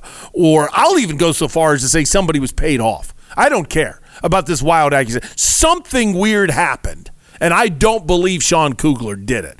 I don't know who's responsible. I'm not actually blaming one individual. I don't know. But let's say there's a guy that's so low, such scum of the earth, that he would ever say to somebody else, get this guy drunk and I'll call the police so we can get him, hit with a DUI. Hey, if you're so messed up that you're allowing yourself to get the DUIs, you're at fault. But it's still a snake in the grass who would try to set you up. Are you with me? I'm not trying to get the guy off that has the DUI. You drank, you got behind the wheel. But what kind of snake would call the police or ask a friend to try to get him set up for the DUI? Okay? If there's somebody like that on this earth, then I would totally believe in a setup job, especially in another country. Now, as I throw this out there, I look at a guy like a Sean Kugler who clearly was not listened to on the Cliff Kingsbury staff. He was named run game coordinator and assistant head coach. He was supposed to be able to help control Cliff Kingsbury. And Cliff obviously completely and utterly dismissed him with how bad their running attack was and how stubborn he was. So maybe with a head coach above him, Cliff Kingsbury will not be like that. I think Cliff Kingsbury is going to be like an Art Howe in Moneyball. Hey, I'm never going to get a job if I've got to play these people at first base, so I'm not going to do that. Unless you extend me of a contract. I have no idea if that was really what Art Howe was like, but man, it was awesome the way he was portrayed at Moneyball. He was mad about that for years, and sadly the guy died, and his family's still upset, just fired up, saying that was not him at all. But my point is, I still believe Cliff is going to fall on his face. And when that's the first hiring you make, that's weird. It does feed into draft talk, though. It's a good conversation to have of will they actually trade with Izzy's Bears and try to get Caleb Williams? What will they give to the Bears? If the Bears aren't 100% jumping up and down sold on Caleb Williams, what a brilliant move it would be to trade down one spot. Draft anybody it is that you want and take a king's ransom from Washington in doing it. Just like you were so dumb to trade up for Mitch Trubisky, now you can finally exact your revenge on Washington. Now, if you like Caleb Williams, of course, you're going to ignore everything the Commanders say.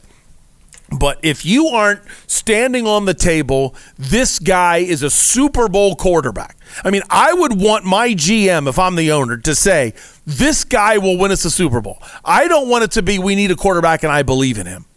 I want you to look me in the eye and say, we are going to the Super Bowl if we draft Caleb Williams. And if you don't believe in it that strongly, let's trade down then. Let's trade down.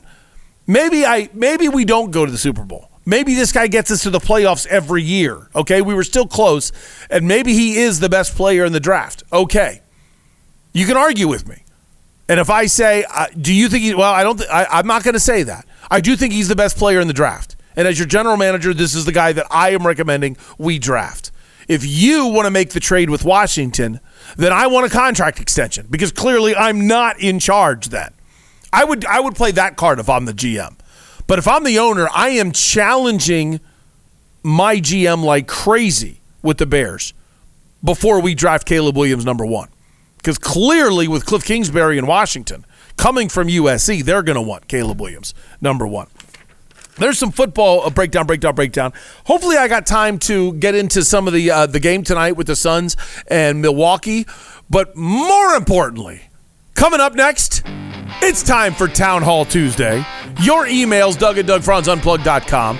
Your Twitter posts, your X at UnpluggedDoug. Your Instagram posts at Doug Franz Unplugged. Reach out to me. We go through what's on your mind next on Doug Franz Unplugged, presented by Whirlwind Golf Club at Wild Horse Pass on WTSMTV.com.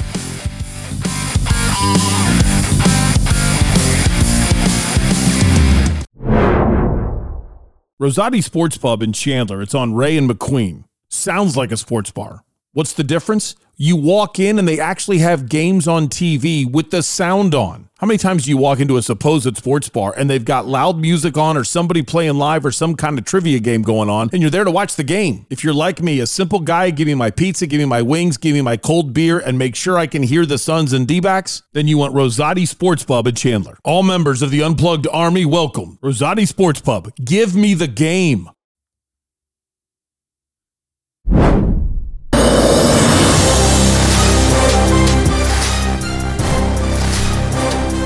Sorry, I just got punched in the face with massive amounts of failure in my show prep, and this is one of those things that just makes me feel incredibly weak when I screw up this bad. And I can't believe it's like twofold. I can't believe I was so ignorant, and then on the other hand, I still can't believe that this is actually true. As I'm scrolling through different stories, trying to figure things out, and I find out that Roger Goodell had his press conference yesterday. Terrible show prep. What was I doing? Watching a lot of old college basketball, getting ready for March Madness, and I wasn't focused, and that is a mistake. But it seems to me, from what I'm reading, is that Roger Goodell had his press conference yesterday, and this shows you just how gutless this man is and how little he cares about you. I'm not trying to get you to stop loving football. I love football. I hate the NFL. And it's for reasons like this. You might think this is no big deal, but Roger Goodell, at the beginning of time, the commissioner used to have a press conference, the state of the game address every Friday before the Super Bowl. Then they moved it to Wednesday. Dumb, but okay, get over it. Yesterday, it was on a Monday. The reason why that's ridiculous is as media gets smaller and smaller financially, they can't afford to be there on a Monday. Or they're just arriving into town for Monday for the event of opening night on Monday. Plus, he scheduled the presser as an invite only because he didn't want people that would come in and ask hard questions. Wow. That shows you just how gutless the NFL is right now. That shows you how controlling the NFL is right now. Don't challenge us. We're already on top. They don't want you to know how bad they screwed Terry McDonough. They don't want you to know how bad they screwed Sean Kugler. They don't want you to know how bad they screwed Jim Trotter. They don't want you to know how bad they've screwed the 49ers when it comes to field conditions. They don't want you to know they can hide this way, making sure they get softball members of the media. That's incredible. Oh, by the way, I didn't get my invite. Shocking. It's now time for... Hear ye! Hear ye! Oh yay! Oh yay! It's time to call a town hall meeting. This is when you write me, you post, and then I take it, edit it down a little bit. We still don't have any videos, though. I would love for you to post a video question because I think it would be more engaging and more fun. if we were doing that on a Town Hall Tuesday. All right, Izzy or Jeff? I don't know which one of you are reading it. What you got? We got Mr. Doug. I have an idea for your show. Put together an email list where listeners could sign up for your podcast to be dropped into their inbox daily with a link to your podcast that would include the number of episodes and some of the topics. Plus, listeners could also easily share it as well. There would also be lots of other benefits, like links to all your sponsors and info on your upcoming events and appearances. This is from Dustin at Pebble Creek. Dustin, I think that's a fantastic idea. I can tell you something small. If you turn on your notifications from Apple Podcasts, TuneIn, Spotify, wherever it is that you listen to the show, your notification will pop up on your phone and tell you, hey, it's live, it's ready to go. That's somewhat of a workaround of what you're suggesting. Obviously, I would also love you to become a WTSM hardcore member and be watching the show. But that's a great suggestion. I've never done something like that, and I will look into it after the Super Bowl. Thanks, Dustin. On your point about publicized referee rankings in sports, I concede that kids and prospects face getting publicly ranked nationally. Those are only outside opinions. They don't determine an individual's scholarship offers or draft position. However, internal performances rankings do lead to performance bonuses, playoff opportunities, promotions, demotions, and dismissals. If a ref doesn't like where they are ranked, they're likely to file a grievance and build a case against those ranked above them who they feel are inferior. Talk about an HR, legal, and company morale nightmare. On Coyotes, relocation is really only a threat if a city offers Alex Morello a sweet new arena deal or if he wants to sell. Salt Lake City and Houston have NBA ownership groups that want to own the team, not bring in a new tenant. Atlanta could be the one to watch out for as they just approved a new arena deal. This is coming from General Mike. Okay, a lot of good points there, General Mike. And then after listening to Izzy read it that long, I realized, well, I could have edited that and made Izzy's life a lot easier. So let me eat that one right there. Number one, if you collectively bargain something, it's all on the table. Now, you're right, labor's, you still, file grievances, there's still arguments, but you could actually have it set up that says, this is what we're doing. We are going to rank the referees, we're going to rank the umpires, we're going to publicize the rankings, and we'll now negotiate a bonus for where you are in the rankings. So you can sweeten the pot for them, and you can actually set it up where they don't have a right to file a grievance about where they rank, because it could be based on the amount of replay reviews that are overturned, and it could be based on the amount of ball strikes that you miss, something like that. So then it's computerized. It's not up for debate. But yes, you're right. You would have to have the parameters collectively bargained. Your point about the Coyotes and relocation is a fantastic one. And let me double down on it. The NHL feels like they've got a monopoly on markets. So if you want to expand, like if Salt Lake wants an expansion team, they have to pay around, let's say the cost is $700 million to have a team. While if you bring in the Coyotes, the league loses out on expansion money. Now, they'll try to charge Alex Morello a relocation fee and say, hey, we just lost an potential expansion market because of you. Pay us. But those are never as much as an expansion fee. So you're making a great point. And also, Gary Bettman doesn't want to eat it. This would be the greatest failure in the history of Gary Bettman if he can't keep the Coyotes here. Paul's call is the most missed part of your show from Max Packer 412. Max, even if you're right, thanks. I mean, I would like you to miss me from the old show a little bit. Maybe you mean Unplugged misses Paul's call, and then I would agree to that. I would very much agree to that. What's next? How the heck does Paul Calvisi not have a show? No offense to Luke or Wolf, but that guy's wit, speed to pivot, humor, and sports takes are awesome. This is at Day Literally Films 1. Okay, number one, why are you telling me this? I don't have anything to do with the old station does. I have no power.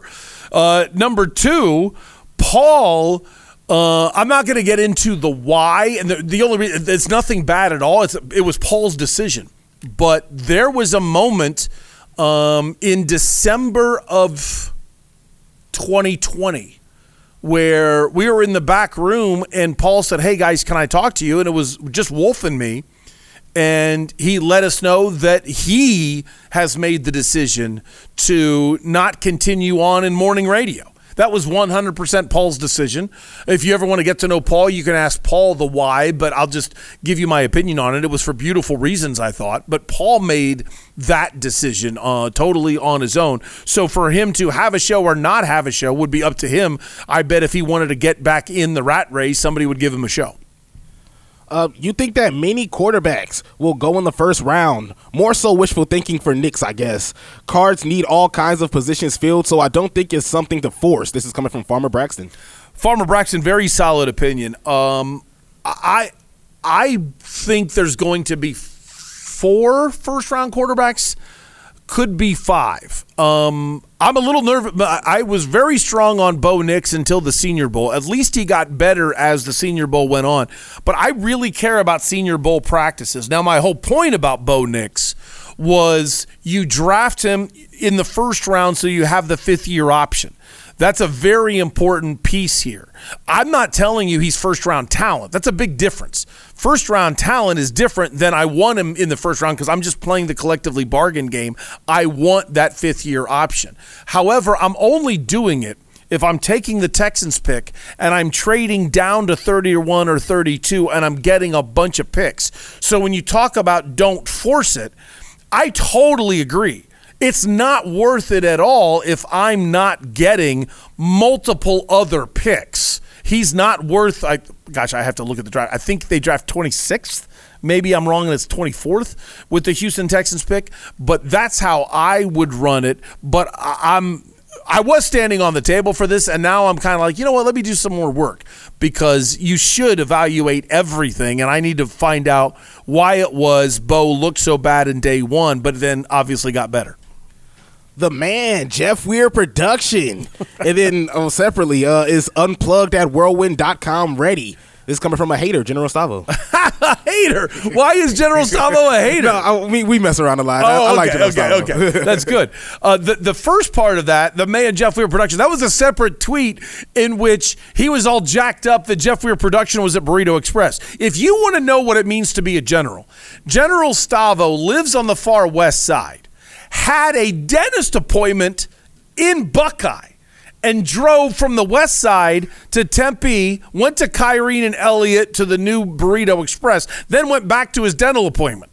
Now, the one takeaway for me is that he cares about the show that much. Thank you for General Stavo.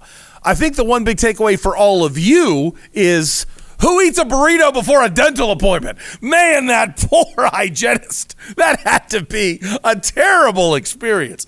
Now, the second one is unplugged at whirlwind.com ready. I have not checked. I'm going to assume the answer is no. However, I'm meeting with Sweet Lou tomorrow to make sure it gets done because I'm getting nervous. I admit to you, I'm getting nervous. But he was playing with actual people from the Tony Finau family the other day. He's been a little busy playing with PGA golfers. So I got to give him a little bit of a pass. All right, what's next? My sister-in-law is getting married in the Caribbean, and we can't afford to go. My wife is furious with me. What would you do? This coming from Chris T.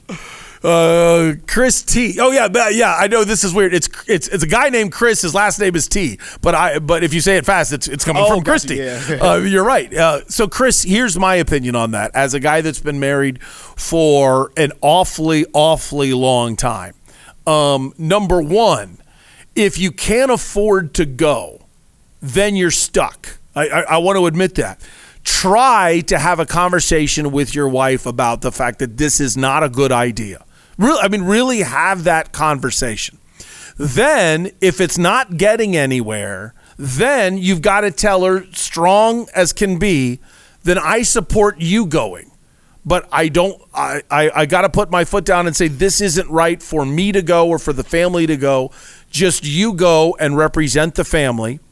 And then I would also negotiate. This is a negotiation, really. I would make a deal with your wife on how are we going to cut costs when you get back. How are we going to save for the trip before you go? And how are we going to cut costs before you get back? If she's not willing to have a good financial conversation, you probably have some deeper issues. I'm just trying to be blunt, that you need to work through to earn the trust with each other so this conversation goes better. I'm not trying to sugarcoat. This one's hard. I mean, this is like a real battle, and I understand your pain. What's next? Oh, wait, let me ask you, as a guy with a girlfriend that's unmarried, how do you think I answered that? Does that scare the crap out of you when you hear a story like that? Oh, no, I would already have it set in stone. We ain't going. Nah. we haven't set in stone. We're not even trying it. All right. Well, what's next? A petition for Burrito Express on the West Side. This is coming from Rich Murray of the Organic Football Podcast. Okay, number one, you're exactly right. And it's funny, I was talking to Angel about this exact same thing, and he goes, you know what, there might be some things in the works. I got all jacked up, and then to him, West Side was west of Central. Listen to all you Yahoo East Siders, okay? The West Side is not east of Central, all right? It's not west of 7th Avenue. Okay, the West Side really doesn't start until the 101. Now, for everybody that lives on, 75th Avenue, I realize you're yelling and screaming, what are you talking about? But yes, West Side is West Side. Come on. We keep moving out there. Now, the other thing I have to laugh at, Rich, I didn't know that was you until I clicked on your Twitter account, and I saw your avatar with you in that sport coat leaning over like you're some kind of model. Or what is this, Rich? Who are you paying to take these photo shoots? Members of the Unplugged Army, here's a rule. To be in the Unplugged Army, there can be no pictures of you not looking at the camera unless it's a total shock job, okay? If it's totally something out of the blue, you don't know the camera's being taken, okay. But if there's ever a professional picture of you doing the look away, you are not in the Unplugged Army. No matter what that person with the camera says, okay, now look up at your bride. No, I'm not looking up at my bride. Take that picture. All right, thank you. Last one. I know you love bells, but hate country music, but did you at least like Toby Keith? This is coming from General Jack in Mesa. Okay, first of all, General Jack, I don't have any idea who you are. You can't gloss yourself general if you've never been to an event. Well, who are you? General Jack. What do you mean, General Jack? Okay, God bless you. Thanks for listening, but you're not a general. Sorry, I'm the commander-in-chief. Drop the hammer. Number two, I respect Toby Keith, I guess. God bless him. I'm sorry to his family. For those of you that don't know, he died last night. So I love the question, General Jack. But if I hate chocolate ice cream, I don't care if it's the greatest chocolate ice cream of all time. I don't like it. I don't like country music. Okay? Now, we could argue about certain songs. Like, I like Southern rock, I like Leonard Skinner, and somebody might try to say that's country. I like the Eagles, and some of their stuff sounds like country, but that's totally different. I don't like country. God bless Toby Keith. I don't like the music. No, I don't. I respect him, though. There's Town Hall Tuesday. Feel free to jump in every single week. I go back through Twitter for the week, your emails, and we use it for Town Hall Tuesday. Every weekday morning at 8 o'clock, it's time for the main event. But let's stick Steve McCullum with that question from Chris. Steve, your sister-in-law is getting married in the Caribbean, and you can't afford to go. Your wife is furious. What would you do? How do you have that conversation? Work your ass and go get some work done.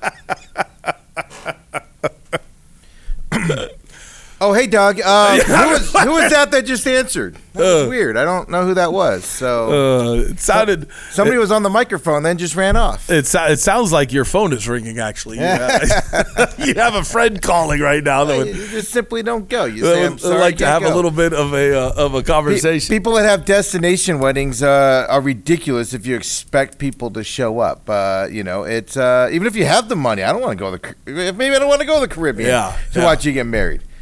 So you're going to get married, and then what? You're going to leave. Where are you having your honeymoon at if your wedding's in the Caribbean, by the way? Yeah, isn't that where the honeymoon spot?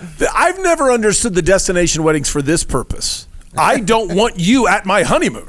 Well, that's my point. So, and then on top of that, you shouldn't be getting married anyway. That's the worst thing you could possibly do as a guy. Why are you doing that? And then you're going to the Caribbean on top of it? You don't take sand to the beach?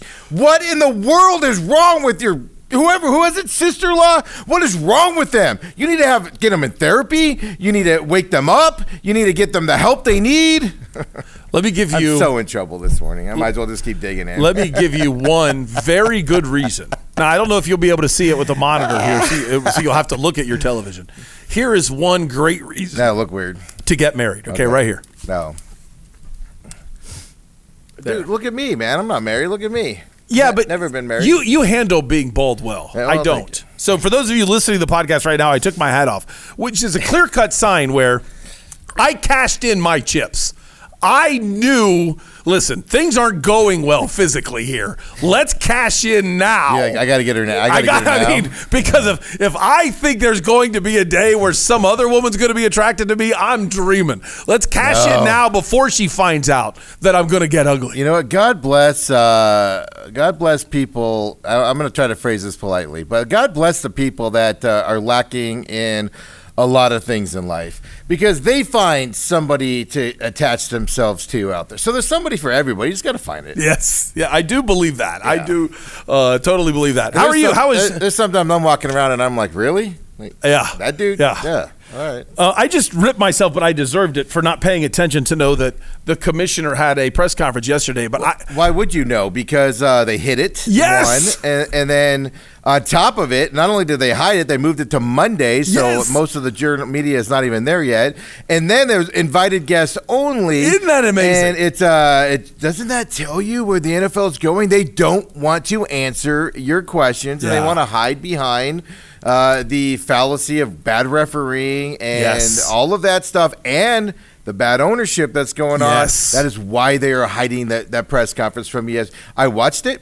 I paid attention to it. Nothing but bull crap from the commissioner yesterday. Wow. It is obvious the NFL thinks you are a joke as a fan. I've never seen more lack of accountability, really, since Watergate. Disgusting. I mean, it's disgusting. The NFL might as well just become like, president of the United States. It's that. I mean, it's that unaccountable. How do you feel about politics? Politicians generally get away with stuff that other people don't. And that's all I'm getting to on that. And Roger Goodell's at that point. And it's not just Goodell. He works for the owners. You're right. The owners are telling him, you got to hide a lot of the stuff we're doing. So what's going on behind the scenes that we need to do yesterday? Yeah, it was exactly. And then there was an amazing thing. I think you know the story, but Jim Trotter, in a sense, fired. They said, we're not going to renew your contract because he kept asking very difficult questions to answer about NFL media. Really quick, do you really think that he was fired for that reason? Okay, I'm going to phrase it this way. Okay.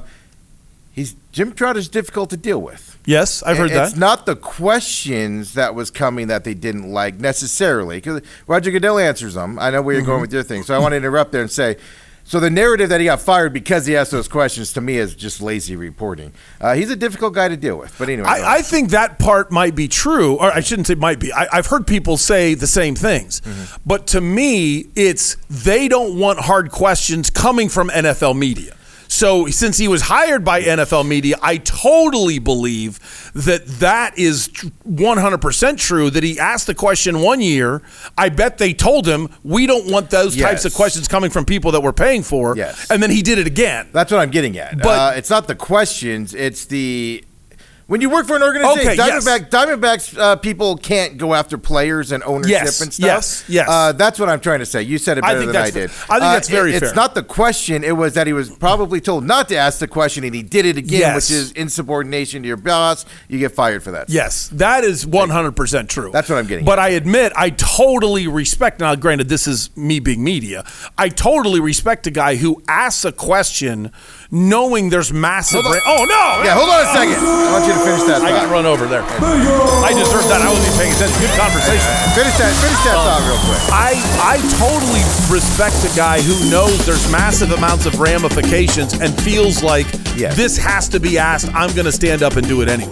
Well, 100%. Knowing that your job's going to be on the line, you got to respect that side of it. Absolutely. And then yesterday, that new guy, not part of NFL media, asked the question, and he got the same BS response from Roger Goodell. So Roger acted all offended by it and said, look at all these. But Roger gave numbers that were based on NFL office staff and nothing from NFL media, which was the question. Yeah, and journalists is supposed, like local, like Channel 12 is supposed to represent Phoenix, right? Yes. The population, everything. So NFL should represent that. It's not a hard question to answer. Exactly. And why aren't you hiring those guys? You don't need everybody to be, to that side, but why are you not hiring 1, 2, 3 of them? It's an easy question to answer if you're not hiding something and don't want to hire. I'm totally with you. Great conversation. What's coming up on the main event?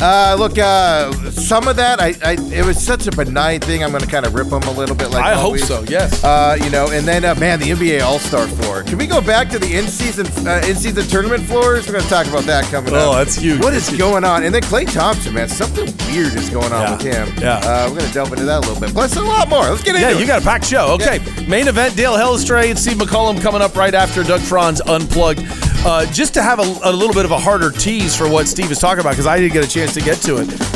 Not for the actual All-Star game. The All-Star game is where the Pacers play. But the All-Star Saturday night is going to be held at Lucas Oil Stadium. And wait till you hear Steve describe the floor. I'm scared to death someday they're actually going to think of trying to play on a floor like that. Hello, it's glass. 300-pound men falling on it. Just an opinion. He'll tell you more about it coming up. Versus Vegas today, I only found one game I liked yesterday. And therefore, you just got to get it. You got to get that one right. There's nothing else to cover for you. And the Avalanche have the lead 1-0. I told you I liked Rangers on the money line, and it felt like the Lanch were winning the whole game. I was like, oh, why did I make a pick? Well, it's not like I sit and watch Rangers hockey all the time. I looked at some analytics. I have my feelings about the All-Star game. I felt like the Rangers would be better prepared, and they're losing 1-0 all the time. It felt like the whole game. And then just under 9 minutes to go. Face-off win by Zibanejad. Panarin on the line with Zibanejad and Kreider. Shot try, they score! Timmy Panarin!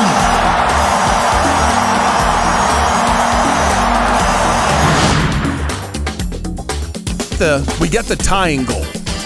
All right, great. Got the tying goal. 8 minutes left. They don't score. Okay. You go to overtime, and remember, I'm on the money line. It's either Rangers or nothing. And I'm actually hoping for a shootout, because I think the Rangers would win in the shootout.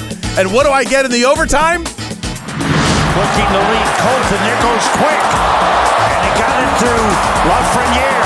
Now to Zibanejad. Drops it off Lafreniere. Cuts in. Shoots.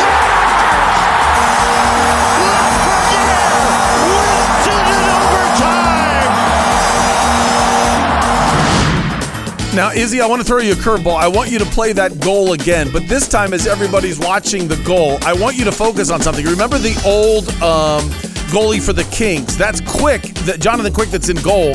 And you talk about going from, no! I started screaming, thinking I'm totally screwed because it feels like Quick is about ready to get an assist on an own goal. And then it sets it up. Looking to lead. Oh, no. There goes Quick. Oh, yeah. Got it to Lafreniere. Now to Zibanejad. Drops it off Lafreniere. Cuts in. Shoots. Money line! There we go.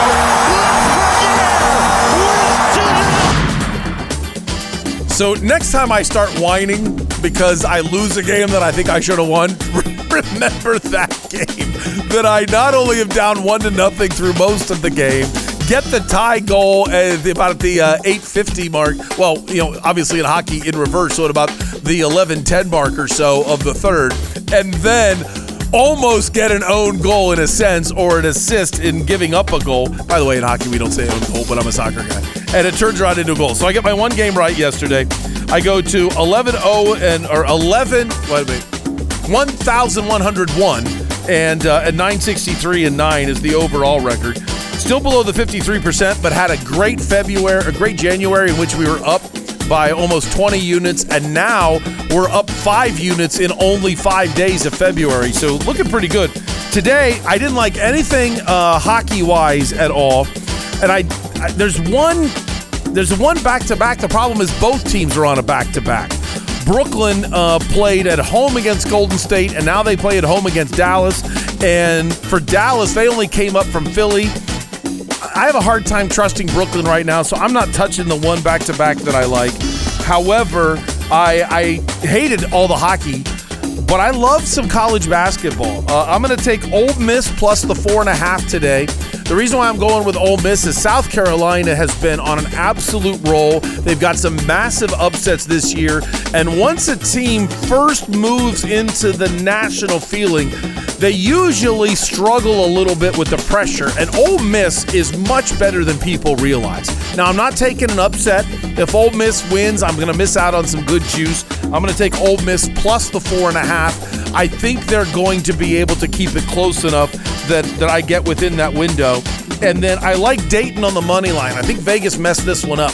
Dayton's favored by 2, but the juice isn't hard enough to get me to back off of Dayton on the money line. Granted, they're a road favorite, and within the confines of the Atlantic 10, St. Joseph's is a hard place to play. Now, obviously, if you're dropping Duke, North Carolina, some legendary program there, it's not that hard. But, I mean, within the confines of the A10, St. Joe's has a good home court advantage. But I like Dayton on the money line, so I got 2 college basketball games for you today. That does it for today's version of Doug Franz Unplugged, presented by Whirlwind Golf Club at Wild Horse Pass. Don't forget, February 23rd, we will be out there at Wild Horse Pass. I'd love to have you start playing golf with me. I'm going to be out there at about 10:30 for breakfast, noon for the first tee time. I'd love to see you if you could make it. If you want, stop by breakfast, get your best breakfast burrito today at Burrito Express, or go to Bell's Nashville Kitchen for the best sandwich in the entire state of Arizona, the Nashville Hot Chicken Sandwich. And anything going on with your air conditioning was 70 degrees, 78 degrees yesterday at one point. It's only going to get into the 50s for the rest of the week. Call Parker & Sons Heating, Cooling, Plumbing, and Electrical. The main event is up next. I'll see you tomorrow.